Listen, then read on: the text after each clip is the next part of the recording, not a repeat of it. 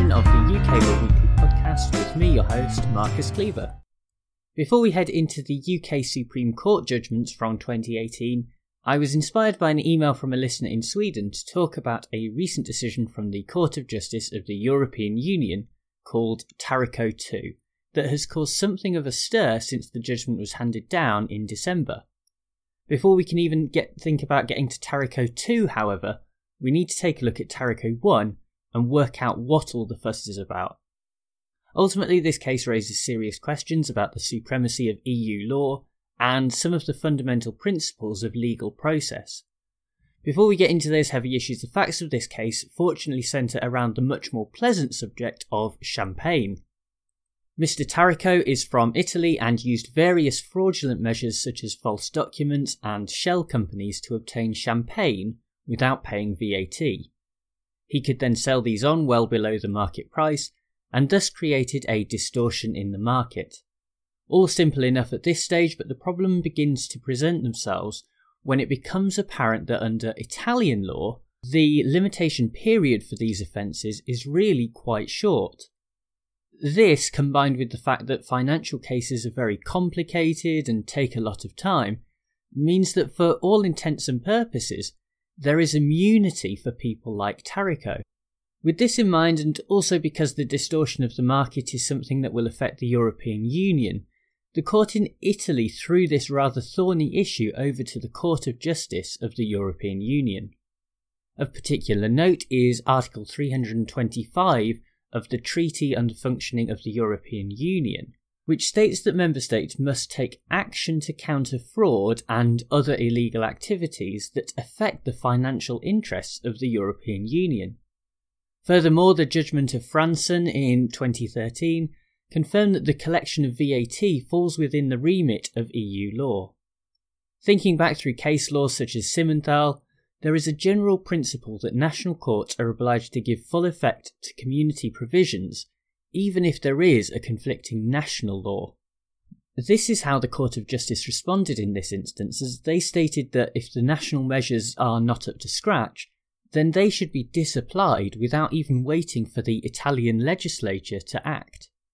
Fairly straightforward at this point, but the contentious aspect of Tarraco 1, and then Tarraco 2 for that matter, was that this is not just some civil law case, but rather a question of criminal law, and so retroactively changing the law can make a huge difference between a person being guilty and a person, in this case, having their case time barred. At stake are fundamental rights under the Italian constitution, but also fundamental rights at a European level as well. The Court of Justice were not entirely ignorant of this and did briefly consider the principle of non-retroactivity under Article 7 of the European Convention on Human Rights, as well as under Article 49 of the EU Charter of Fundamental Rights, before claiming that this does not apply here because it relates only to the time limitation and not to the actual offence or the punishment. At this point, the local court in Italy had its answer from Tarraco 1, but unsurprisingly the case worked its way up the Italian court hierarchy and eventually ended up before the Constitutional Court in Rome. The court still had a number of legitimate concerns about the fundamental rights of individuals under the Constitution, and so they went back to the Court of Justice for what would be Tarraco 2. In its reference, the Constitutional Court accepted the primacy of EU law, but also noted that there are diversities within individual legal systems, and that maintaining this sense of national identity is also an important aspect of EU law. This probably gives you a sense of why this case is so interesting, and why I wanted to cover it on the podcast, as it combines EU law, domestic law, and fundamental human rights in a seemingly impossible clash. In the first instance, the Court of Justice recognised that Article 325 and Franson do impose certain obligations on member states in relation to VAT fraud. Furthermore, if it is necessary to do so, they should disapply national provisions. However, the court also recognised the importance of legality and non-retrospectivity, not only within the context of Italian law, but also as part of a wider European legal order. The problem is matching these two important facts together, and this is where the judges really struggled.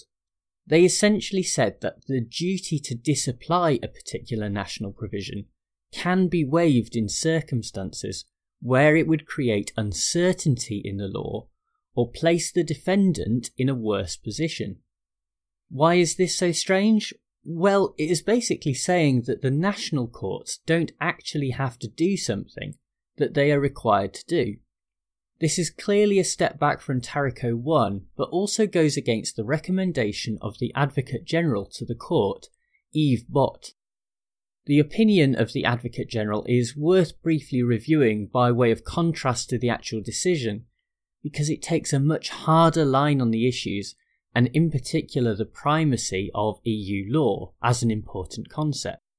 Bott accepts the concept of preserving national identities as well, because this is derived from Article 4.2 of the treaty, but rejects its application in this particular instance. Overall, neither this opinion nor the actual judgment, though, are especially satisfying. The Advocate General takes a very conservative approach that flagrantly ignores the careful political element that has to go into these sorts of decisions from the Court of Justice. Taking such a hardline approach might achieve a short-term victory for the primacy of EU law, but if the Court of Justice were to consistently take such a combative approach, it would only lead to resentment further down the line, and would undermine the European project as being one of cooperation. There are occasions when member states do have to be brought into line, but when bigger issues of constitutional law and fundamental human rights are in question, it is necessary to be more tactful and engage in a dialogue with the national courts. On the other hand, the judgment of the court is at best confusing, and at worst just doesn't make any sense.